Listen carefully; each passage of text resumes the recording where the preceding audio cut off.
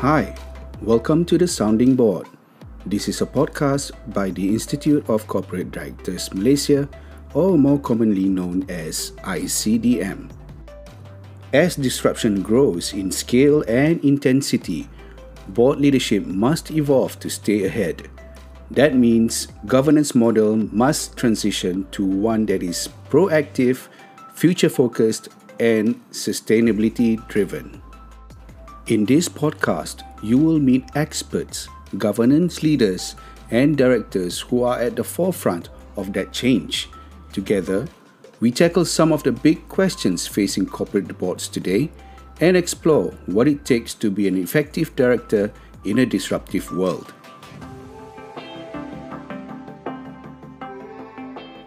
Hi everyone, my name is Nadia Hassan and welcome to episode 2 of The Sounding Board. In the past month, corporate governance issues have been making headlines at home and abroad. Shareholders are increasingly holding boards accountable for their inaction, especially in addressing ESG issues. And there has been a spotlight on the board's ability to perform their oversight role effectively. So in this episode of this podcast, we reflect on those concerns and discuss some of the measures that the boards and the companies can adopt in order to avoid such situations and spend more time on building the company rather than putting out multiple public fires. And with us today, I actually have two very people with a lot of experience in that. First is Pankaj Kumar, who is an ICDM member, more than 20 years of experience in investment research, fund management, corporate strategy. I've met him personally a couple of times and he's always had very great insights. And of course, Michelle Kaithi Lim, President and CEO of Institute of Corporate Directors Malaysia. Well, let's just get into it about board responsibilities because those are rapidly expanding. You know, when I started out, board members were there definitely as your gatekeepers, but in a way they were sort of benign. You know, they oversaw the big picture. But that these days is just not enough. So board members only typically meet a few times a year. They have to understand the issues of the company that's dealing with, and they are responsible for the organization, success, failure, whether it implodes or works. And when they fall short, they're the ones that people trot out.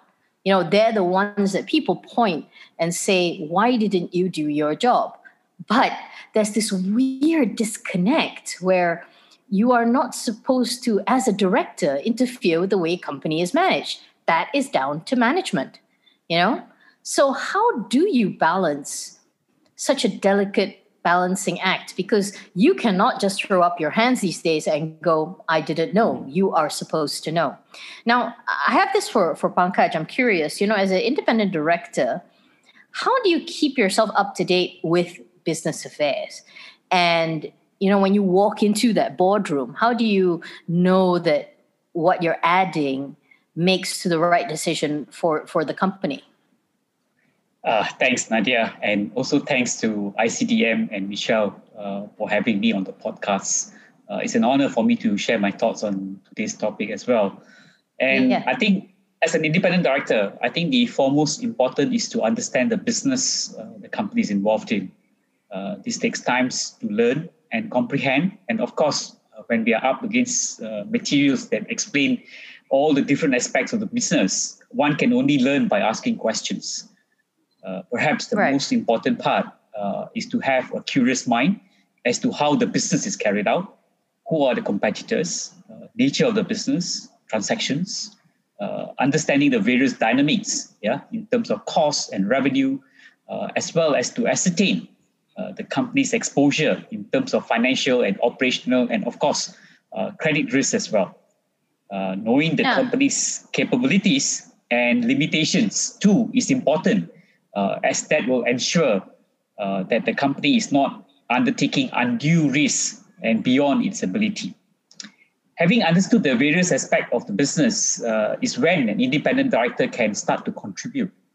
He or she can start asking questions that are related to the business transactions, accounting issues, operational, legal risks, or of course, ensuring that the business of the company is carried out above board and well-structured governance and reporting system.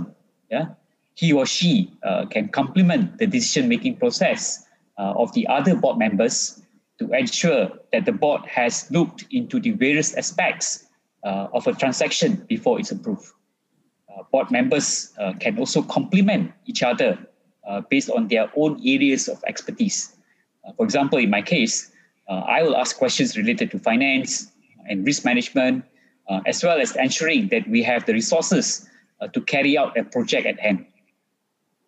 Okay, but Michelle, you've seen this a lot, right? We've talked a lot about independent directors' roles, and of course, they walk in educated, they walk in with questions. But how do you reconcile again, that they are not directly involved in day-to-day business? What Pankaj says is correct. You walk in, you are educated up to the max about what you can about the company, but you are still not there for day-to-day business.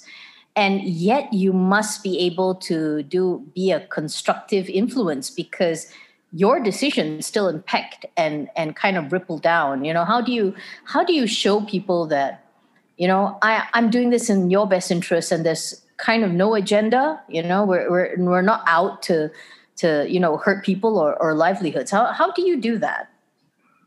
Hi, thanks, Nadia, and you're most welcome, Pankaj. It's fantastic to have you on board for this podcast. I will answer that question and echo Pankaj as well to a certain extent. Firstly, actually, if you look at the Companies Act, it does actually talk about the role of the board in managing the affairs of the company. Now, again, that then goes to the next question: how do they not overstep that line between board and management? And I think it's a function of maybe three things. Or actually, if I can say two things and one overlying function, which is trust. Trust meaning you trust that the management can take over and manage the day-to-day affairs.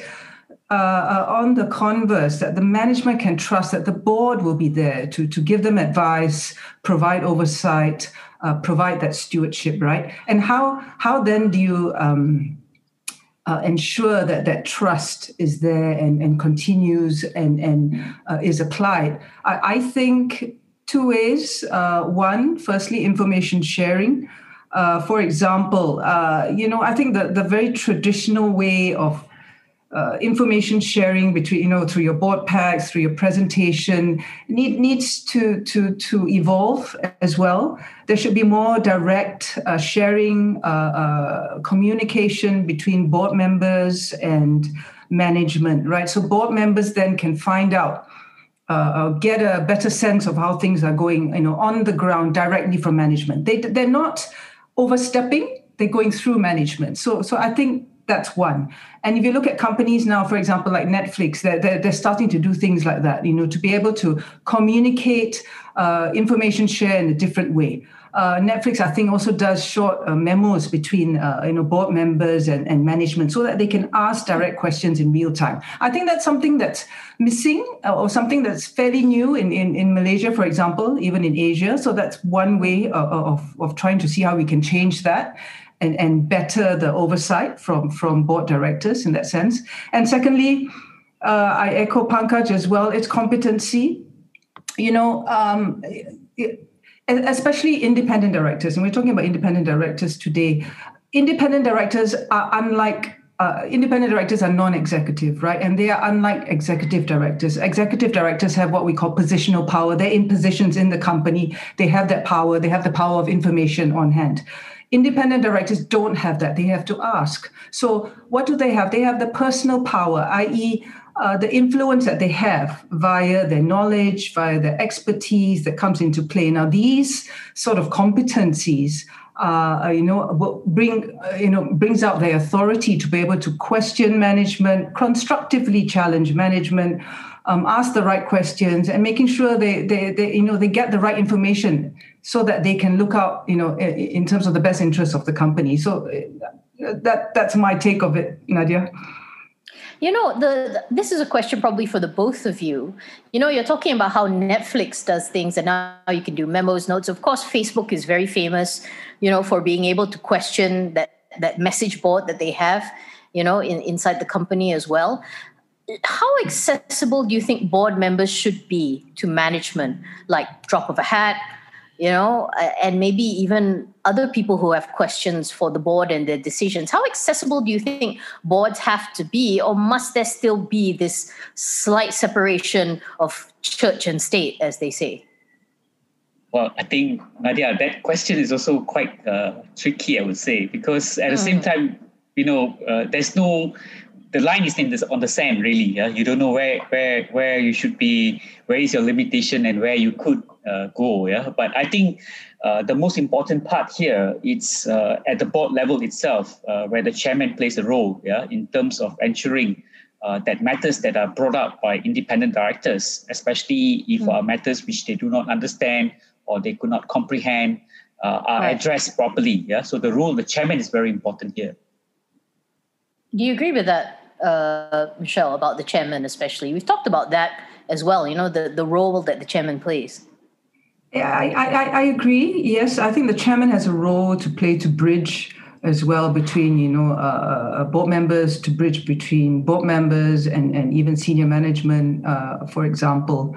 I do think board members need to be more engaged. Again, I come back to not overstepping the line. And I think where there's a sufficient level of trust, where there's a sufficient level of recognition of your role in the company and what you bring to the board. I mean, bearing in mind the board is a function of individuals as an entity, right, on its as a whole.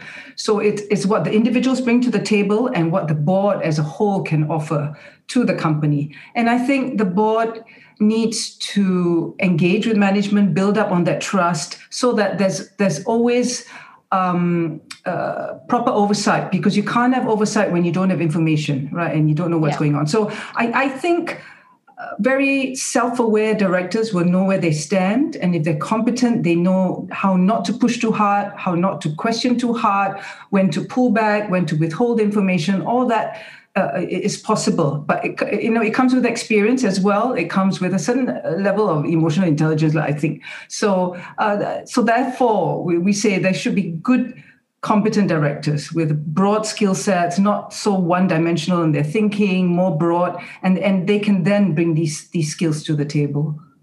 Yeah, I think that's a good way of at least a starting point. Now, I wanted to ask Pankaj this. So in theory, on paper, role of independent directors are very well defined. You have a clear set of guidelines. This is what you should be, et cetera, et cetera. But, in reality, some of them, not all of them, some of them have a bit of difficulty standing up for their views. What do you think is the reason for that? Is it an Asian thing? Is it a cultural thing, or is it just some directors are new and they don't want to overstep? I mean, why do you think that some of them have a bit of a hard time having their voices heard in a room of literally maybe 10 of them? You're right, Nadia. I think at the end of the day, it's really up to the individual. Yeah? While the roles and responsibility of a director is clearly spelled out, we do see that at times, director may just end up filling up the numbers and being a yes man or a yes woman. Which we don't want. Yeah, of course, we don't want. There are factors that lead to this phenomena. Yeah, I think I could potentially list them into a few of them. First of all, and of course, I'm not hinting to anyone or anything, but I reckon that some independent directors consider their position as plum positions, with a modestly paid salary. And second, perhaps they feel that they don't want to rock the boat and be a troublemaker. No names, of course. We're not implying anything. Yeah, correct. Feeling that such behavior may lead to their ouster, when the time comes. Third, I could also say that they may not understand the issue at hand and hence unable to actually speak up. Yeah, so this is rather dangerous, as board members ought to be up to speed, in terms of understanding the business aspects of a company. They should take time to learn the business and do their homework too, as to be ready when it's time for deliberation at the board level. Because as you know, when you are at the board, papers are presented, views are taken, decisions are made. So if you are not able to contribute in terms of feedback, in terms of questions, in terms of deliberation, then your role as an independent director can be defeated, really. So this is where the chairman of the board plays an important role, to ensure that every board member is not only given a chance to speak, but to ensure that at least one board member, for example, has a dissenting view as well. So that will give everyone, some element of check and balance, in terms of questioning. Because as you know, at the board level, it's always about decision making. So if everyone just a yes man and nobody says, hey guys, why don't we look at the other way, or what about this issue? Have we thought about this one? So someone has to be the one that dissents, so that the board becomes more vibrant in terms of discussion.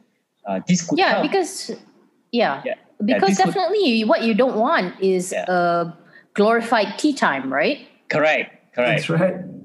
Yeah. That's right. Yes. So that's my view. Yeah. Then, so in that vein, Michelle, how do you fully capture then, a value of the independent directors? How do you make sure that you get every inch out of it? Yeah.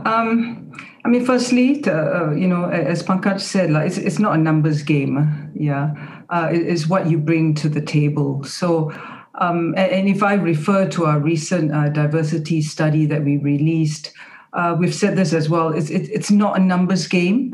It is what you bring to the table. So, talking about diversity, that's one way of capturing the value of independent directors. What are independent directors? They're meant to bring diverse perspectives, right? Independent perspectives. So, in order to do that, you need a diverse board. You need diverse thinking. You need different people making up, different backgrounds, different experiences, different genders, age groups, tenures, cultures, what have you, right? And we've mentioned it all in our diversity study as well.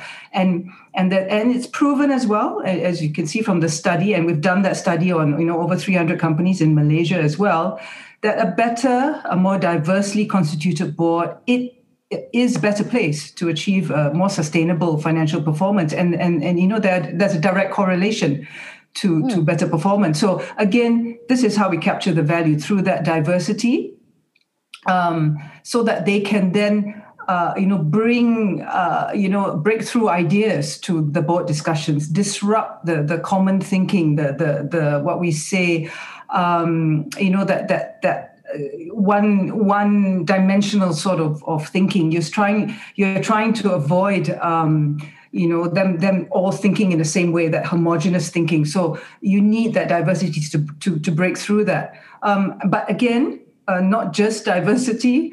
No point having a diverse board when they're not inclusive, right? So we talk about inclusivity as well, right? Making sure, the board of different people, again, it's not about numbers.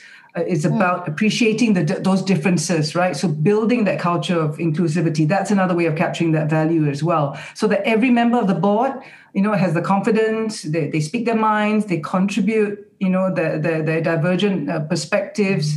Then we really harness the value that these independent directors can bring. But again,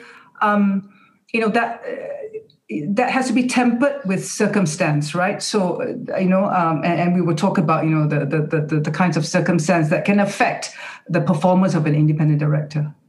Yeah, because, to me, boards are like living organisms for sure. There are dynamics that are in play, there are different parts to kind of consider, which we'll talk about in a bit.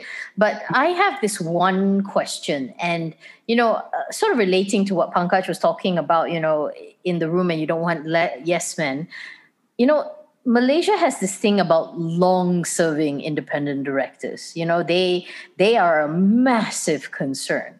You have a lot of them staying on for what, 12, 20 years, I've when I was when you go to see companies, you tend to see the same faces on the board. And of course, now the SC and Bursa are setting up measures to encourage more frequent board refreshment.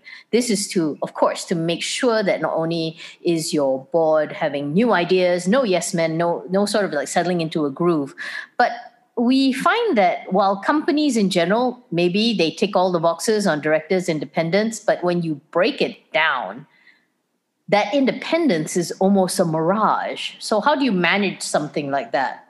So under the Bursa listing requirement, if you look at it, a director is deemed to be an independent director if he ticks some of the boxes, which among others, of course, include the fact that he or she is not an executive director, he's not a major shareholder, is not acting as a nominee of any executive director or major shareholder, and of course, is not a family member of any executive director, officer, or major shareholder.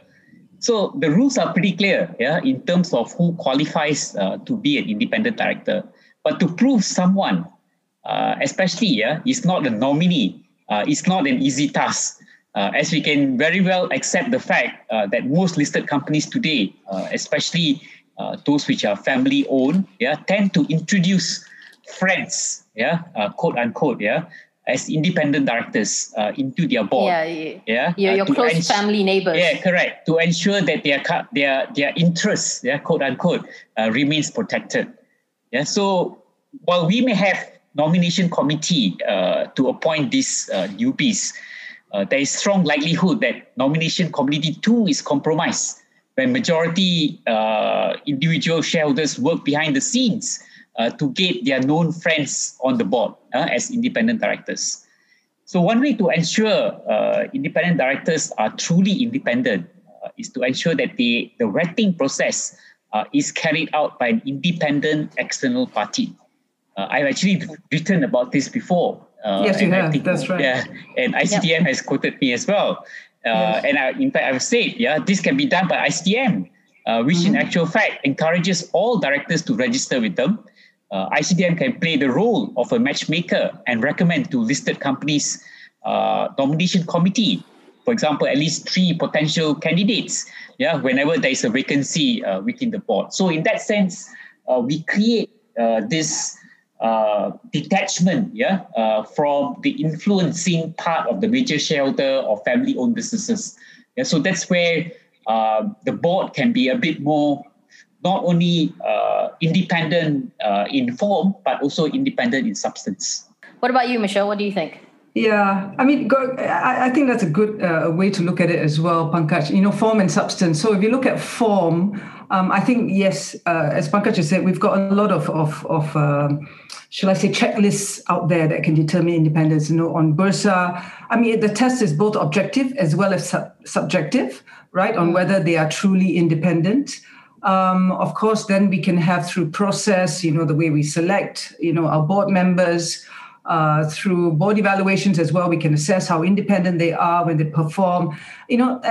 That's fine. So we have form there. But substance, and this is where you get to the point of, the individuals themselves, right? How honest and how much do they hold on and represent integrity in that sense in their individual selves, right? And no amount of regulation can supervise human values like that, honesty, integrity, etc. Right? So we need to work on internalizing these sort of values as well, right? And this can take a while. If you think about it, our education system, should be the starting point. But if not, IODs like ICDM, for example, we are here to look at the self-regulation, right? And this is where directors themselves need to look and make sure that they have to be aware that their decisions obviously eventually affect the long-term sustainability of the company. So it's not just ticking the box; it's making sure, in terms of content internally, that you do internalize the right things. Do the right things, say the right things. If I could also say, I mentioned earlier on about circumstance. I do see that independent directors, for example, Pankaj, you mentioned the family business. You have a major shareholder there. As an independent director, it is very, very difficult, right? When you have a major shareholder there, putting on, for lack of a better word, pressure. Right? How do the independent directors ensure that they discharge their duty? They're as objective as they can be. They're independent. They don't conform. They're not to placate the majority shareholder. It's very difficult. There's a balance a very fine balance, or actually not even fine, a very clear balance that they need to juggle, right, with that. So I think internalizing it, being aware of the circumstance, being aware of your position, especially when you have external influences affecting your role, you need to be very, very conscious of where you stand, what you need to deliver. Thinking about that, right? And following on that vein, can you instill that in an independent director? Because ultimately it's a sense of responsibility that everybody needs to have, right? From the board to the management, that you're doing the right kind of thing. And when you hire somebody to the board, how can you make sure that they have as much skin in it as you hope that they would? Is there a way of doing that? Is there a way of incentivizing that? Well, I think it's not an easy thing, but at the same time, when you are going through a selection process of getting a board member on board, the past experience of the board member, having to check the background of the person, perhaps helps you, to understand whether the person can actually contribute positively to the board, and in terms of ideas or in terms of contribution, So all that, the background check, I think, is where it comes from. Yeah. What do you think, Michelle? I think if you ask me, Pankaj is right that's one part of it. When we talk about independent sourcing, vetting, independent validation of a board candidate, that must be done. And at ICDM, for example, we don't just look at technical competency as well. We also do what we call a behavioral assessment. So, and this is where we say, there's only so much that you can teach a person, right, in terms of technical capabilities. You can't teach honesty and integrity. So you look at the behavioral side, what are their propensities? How will they contribute? How do they think? Are they an outcome-based person?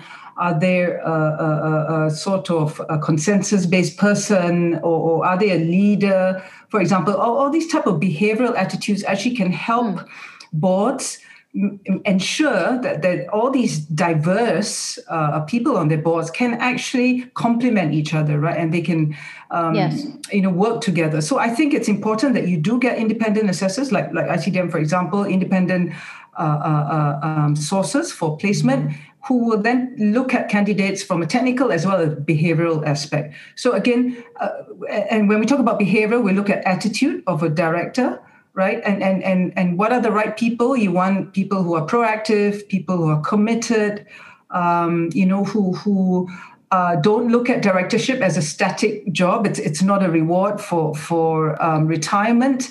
It's a lifelong journey. It's a professional lifelong journey. It's the next step in your professional career, right? So you have to have continuous professional development or improvement, continual learning on the job, right? So like any other job, a directorship job is lifelong and needs lifelong learning as well. So directors need to be in tune, constantly learning, upgrading their skills, learning new technologies, learning new business models, equipping themselves with all this new skills and knowledge. And again, a long-term view, that's very important.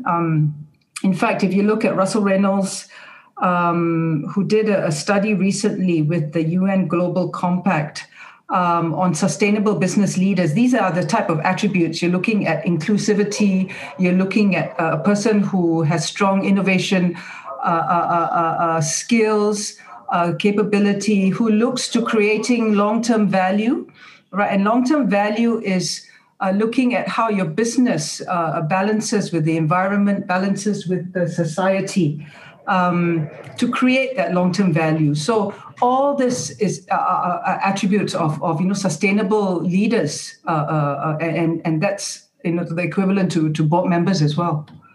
Yeah, I believe completely and utterly. I mean, it is so much a long-term game and not your golden nest at the end of it. And I think that is what maybe the public perception is of what they deem a quote unquote cushy board position, Yeah. But, speaking about competency, Pankaj, you're the chair of the nomination committee on the board of MN Holdings, which is a civil and electrical contractor that specializes in high voltage and telco engineering, procurement, construction, and commissioning. And I'm saying that very slowly for people who aren't familiar with what EPCC is. It's actually on the way to sort of public listing.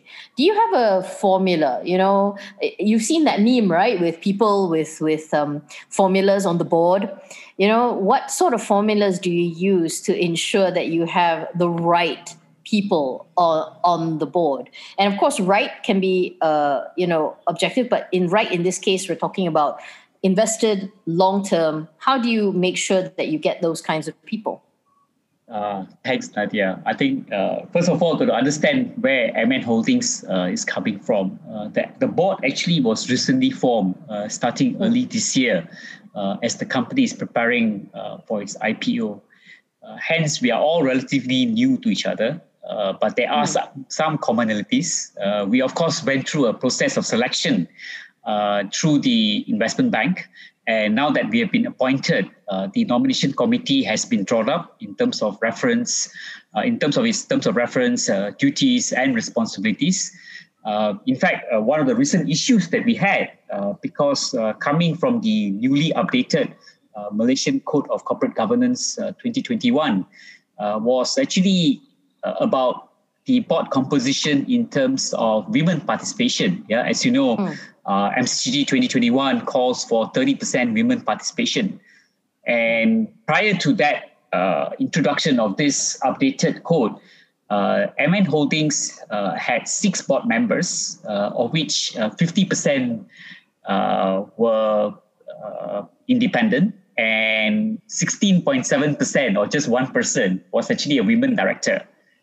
So what we did is that the board took a stand that since we are coming to market and we want to show that we are, transparent, or at least meeting the objectives of the code itself, we decided to have on board from the very start, that our board should comprise at least 30% women and more than 50% independent directors.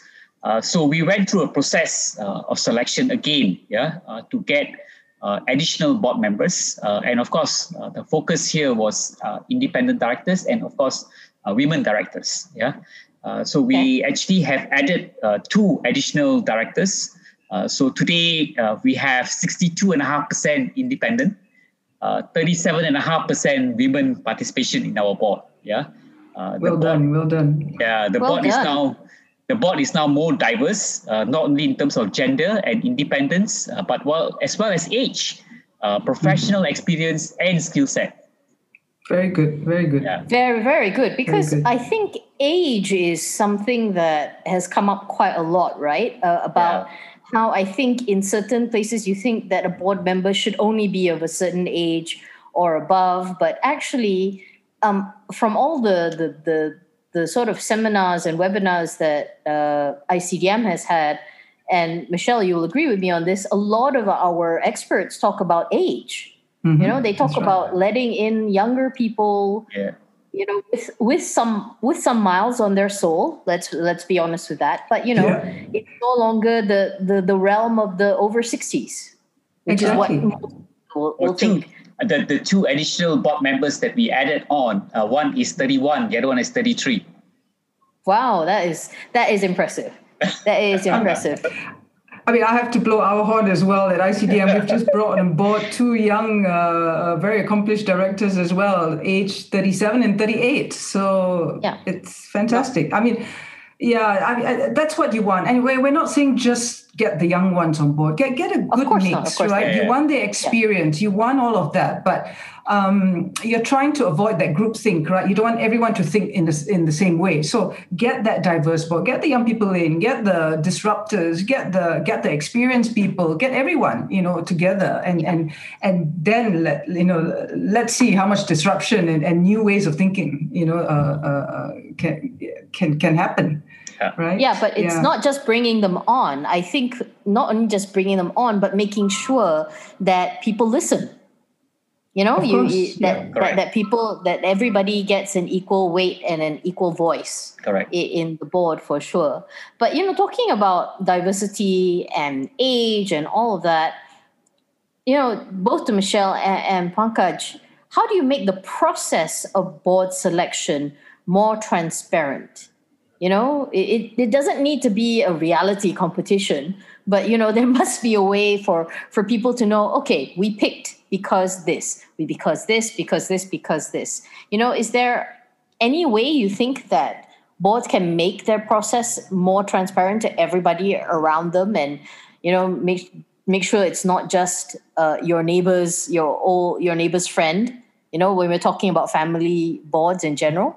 Yep. Yeah, I think if you look at the Malaysian Code of Corporate Governance 2021 itself, it also talks about nomination committee, in terms of how a board member can be selected, not only through recommendation from internal sources or directors or partners, but there are also other agencies that can help you. And in fact, to me, I always go back to about being how independent the process is. I've suggested before, in fact, in my writing as well, this is where ICDM could play a role, as a one-stop center for corporates to choose an independent director by way of a short list of candidate names. So in this way, the process is clear, and the independence of the director too can be established rather easily. Another issue is, of course, related to compensation paid to these directors. What I suggested is, instead of these directors paid directly by the corporates themselves, we should have perhaps a pool of funds contributed by all listed companies so as to remove the dependence of the corporation on the perceived independence of these directors. So perhaps we could have an agency which could manage this pool of funds. In fact, ICDM could also set up a remuneration criteria for corporates depending on the size of the company and industry. So I think the dependence of the relationship between directors and the corporate needs to be detached, especially in terms of remuneration and how the directors have been chosen. Yeah, I to answer to your question, Nadia, on whether we can make it more transparent, for sure we can. I mean, Pankaj has mentioned it. We've got MCCG, everything's there. In terms of regulation, in terms of rules, there's plenty out there to make it more transparent, right? Especially the current MCCG 2021. We've focused on the role of the nomination committee chair as well, in terms of driving governance, driving independent sourcing of directors, making sure there's a proper selection process. I mean, we're about to come out next month with a study and a research report on the selection, nomination, assessment of directors on board. So watch out for that. That will again, supplement what MCCG is saying, that there must be a clear process of selection one. So utilizing your independent sources of director candidates, having a proper, if I may say, a board skills matrix to determine the right skills for your board in the first place, right? No point going and sourcing when you actually not sure what skill sets you want to drive your midterm and long-term strategy. So you have to start doing that, right? Do a proper board evaluation as well. Assess your board structures, assess your board, your current members, see where the gaps are, right? And then move from there. So do it in a very structured manner, and for sure you will see, that it's more transparent, there are more results, investors are more engaged. It's a win-win situation. Yeah. The business landscape is changing at a very accelerating pace. Pandemic or no pandemic, it just amplified everything. So if you look at this data by the Global Entrepreneurship Monitor, there are about 150 million startups in the world today. 50 million new startups launch every year. So on average, 137,000 startups are being created a day. of course, the truth is a large number of those will eventually fail. It's just the way it is. But to put that in perspective, there's a huge number of entrepreneurs who are trying to disrupt today's business, upend everything. And just to do that, all you need is one. You just need one Amazon, one Netflix, one Uber or one Grab. So given that context, there is no question that the boards themselves must also evolve. They must also level up. If not, there'll be forces compelling them to do so. They can't sit around anymore. And one of those, of course, is the shareholders. Shareholder activism is so much on the rise these days across the world, because everybody's going into ESG, and a lot of people are holding a lot of boards' feet to the fire to make sure that's the case. And it's growing very much so in intensity. So in the US, for example, in the first quarter of 2021, activist shareholders initiated 37 campaigns against boards.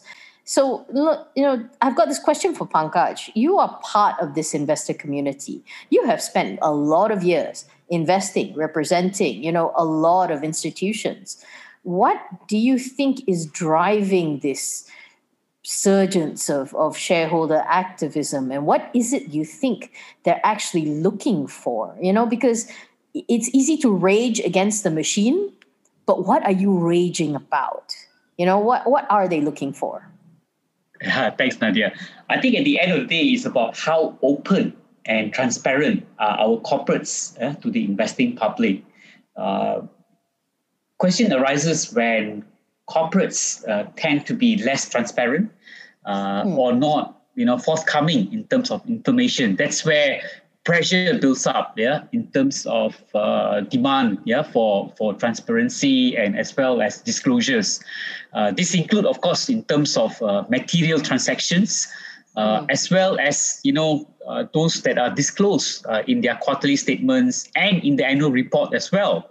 So shareholders today, of course, driven by the ESG agenda, as demand for corporates to be good corporate citizen has grown, by leaps and bounds. Mainly due to the destruction of the environment, climate change, community demand, and of course, check and balances in the form of governance issues, so as to ensure there are no financial scandals or accounting issues, as well as mismanagement. I think shareholder activism is being brought about because of these issues that pop up time and again, when we see accounting issues, financial scandals, we see mismanagement, so that's where the demand of the voices come, from shareholders who are very active and demand for this. So if you ask me what shareholders are looking for, I would say they want to make sure that the companies are properly run, shows good financial performance. Of course, growth is very important for shareholders, because when a company grows, earnings grows, and of course, share price will appreciate in time. That's where shareholders demand. I mean, we are shareholders today because we want to earn a capital gain from our investment, and of course dividends. So it can only happen if the company continues to grow, and if the company is mismanaged, then of course issues will pop up and share price will be punished by the market. That's where investors will run. So very important, for corporates to be good corporate citizens and to be good, corporate in terms of paying out good dividends, and managing the affairs of the company in a professional way.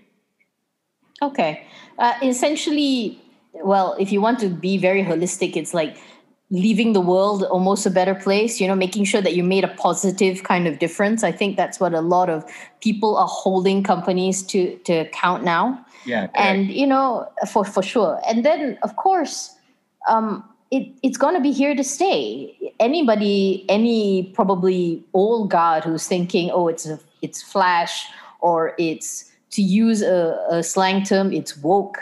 How can boards respond to the impact of shareholder activism? And I want to know Michelle's view on this. How can they respond? Do they respond with anger, dismissiveness, or embrace it wholeheartedly? And can you embrace it too much wholeheartedly? Change too fast, too much, too soon? Yeah, I think moderation is the word to go, isn't it? Well, we hope so. We hope so. In this day and age, moderation is rarer than hen's teeth. It's like you must be one side or another, or you're never in between, which is a bit difficult. But yes, sorry, go on. Yeah, no worries. I think it's balancing again. I mean, we talk a lot about balancing. A corporate, you can't exist in a vacuum, right? You can't exist even if you want to look at financial indicators. How do you exist in a vacuum? You're relying, right, on your products. You're relying on your customers in order to bring in, financial returns. And now we look at non-financial returns. How can you ignore the environment? You can't. So you really cannot ignore all your stakeholders, not just the shareholders, right? So how do you look at that, and how do you harness that? What a corporate can get from considering all these factors. Look at it positively. I always say same thing like board evaluation. Don't look at it negatively. It's not meant to be a fault finding type of mission. And really, as I mentioned earlier, if you internalize it, if you internalize what is ethical and what is right, there's actually nothing to fear, right? And you will look at the upside to things, right? You look at things positively. For example, you will look at shareholder activism as a positive force of change, right? You can't ignore it. As I said, you can't ignore it. You have to coexist with it. So look at it positively. Look at, governing, the company. Look at, your ecosystem. As being, environmentally, socially, and ESG friendly in that sense, right? So forward-looking, positive. Also, make sure, as I say, you have to lock your car. End of the day, you have to lock your house. You can't just pray and hope that nothing happens. So put in place the right preventive measures, right? So we talk about sustainable leadership. I mentioned that earlier on. Make sure that sustainability considerations are at the core of the board deliberations, right? Make sure your stakeholders' considerations and motivations are worked into your strategy. Don't ignore it. All right, and make sure this, you assess how all of this all these considerations will impact the long-term growth of the company. So there's a lot that the board can do, making sure this is in tandem with their strategy and in tandem with their performance, right? And risks. Don't forget the risks. Look at them and look at your activist shareholders and how dealing with them affects your risk profile. So again, prevention and structure and process in place. And end of the day, engagement, communication, and when we all talk about this, engage with them, speak to your stakeholders out there, engage with them as quickly as possible, understand, what their motivations are, what their investment, propositions are, understand them, right? Listen to them. Now, end of the day, the board may not directly engage with these stakeholders. It could be the management in most cases. So make sure, between the board and the management, that they are aligned in order, they're aligned on their action plan on how they're going to be dealing with the stakeholders. And lastly, I think, the board has to keep an open mind. You can't just work and be stuck within your confines or within your lanes. You have to have an open mind. And listen to the stakeholders, because we've seen it as the cases you mentioned, Nadia. Before you know it, you might be displaced. So do listen, right? Yeah, I think that's important. And in that vein, Pankaj, what advice would you give to your own board? With regard to shareholder activism, because especially in your capacity as the chair of the Risk Management Committee, what would you tell them? To fear it, not fear it, listen? I mean, how would you approach that for people who probably, because corporates do have, they have a certain way of thinking and a certain way of how they think things should be done. What advice would you give them to accept that this is a good thing? Somebody wanting change is a good thing. One thing I tell public listed companies, the moment you go public, you are a public company. Yeah, the meaning public means everybody has a say in terms of what you are doing. So in any company, to me, the risk management committee actually plays an essential role. It's not only identifying key business risks, but to manage them as well. So compliance to statutory requirements, guideline, practice notes are all the guiding principles for a corporate to adhere to make sure if not only meets them, but also have added in-house customized framework to mitigate specific risks unique to a corporate's own business model. Because I think when you talk about shareholder activism, it arises a lot when you are out of line. You are not meeting the guidelines. You are against the law, or you are not adhering to the practice notes or listing requirements of Bursa. So all these guidelines are there, and if you are not meeting them, then obviously the demand for transparent disclosures for you to make sure you meet the definitions or the listing requirements or guidelines is continuously be haunting you. So it's very important for risk management committee for that matter to make sure all this is clearly spelled out and clearly attended to and clearly met. Hence, one of the important things to do is to report with greater detail how the various risks that a corporate is exposed to is mitigated, and how, if any, if there are breaches, attended to and rectified in a timely manner. So I think that's very important for risk management committee to oversee and to make sure that the corporate meets all the expectations. Yet there will be cases where shareholders will be asking you questions about a particular issue. They can of course raise them during for example at your AGM. Of course. When you have an AGM, you will have a lot of participation from your shareholders asking you a lot of questions. And if you can see today, even the MCGG 2021 talks about how do you engage your shareholders during the AGM. You have to make sure that you answer all the questions that's been raised by shareholders. And even today, the code requires you to minute the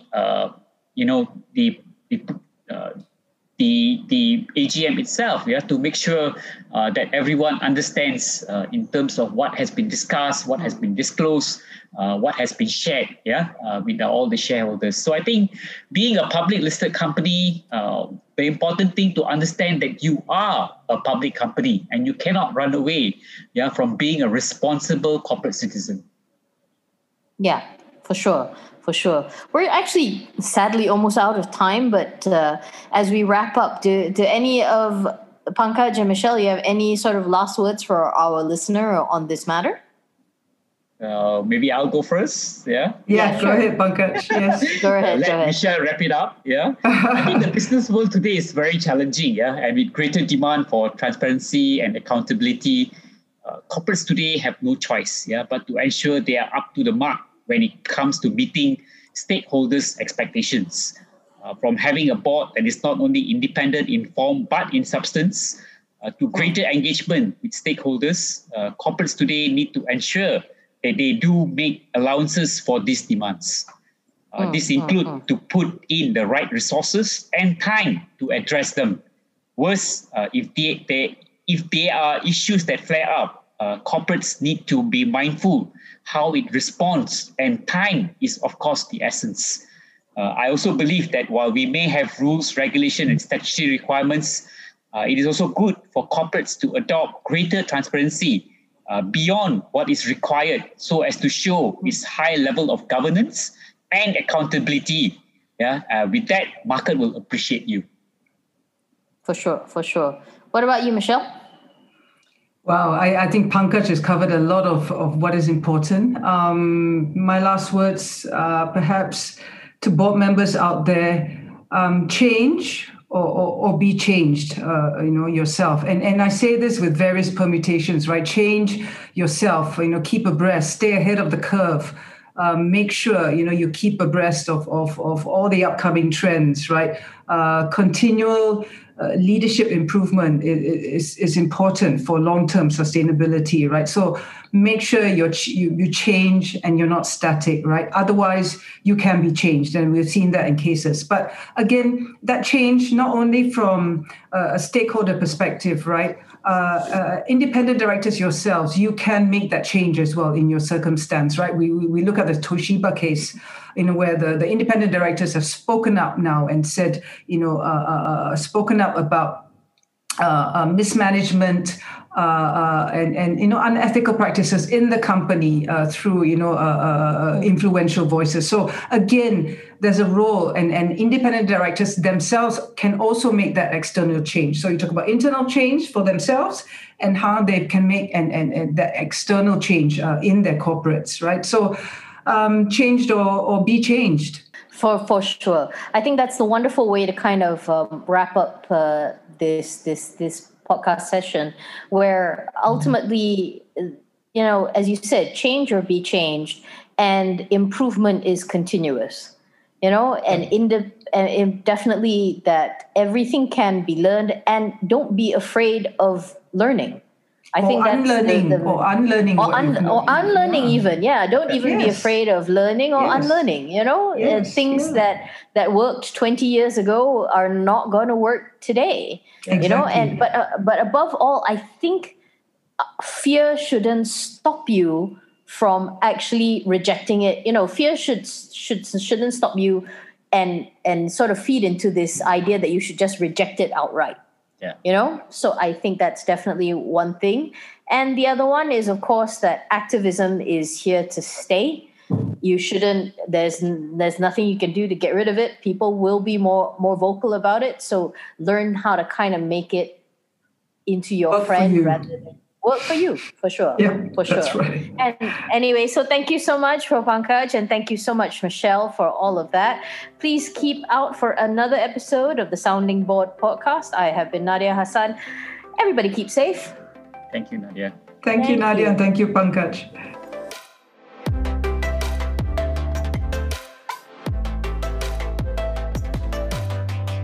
Thank you for listening to the Sounding Board. We hope you enjoyed this episode. If you find the conversation insightful, please share it with someone you know. The Institute of Corporate Directors Malaysia works collaboratively with boards and directors in shaping a resilient and forward-looking corporate governance culture. Connect with us on LinkedIn, Twitter, or visit icdm.com.my to explore more director programs and initiatives.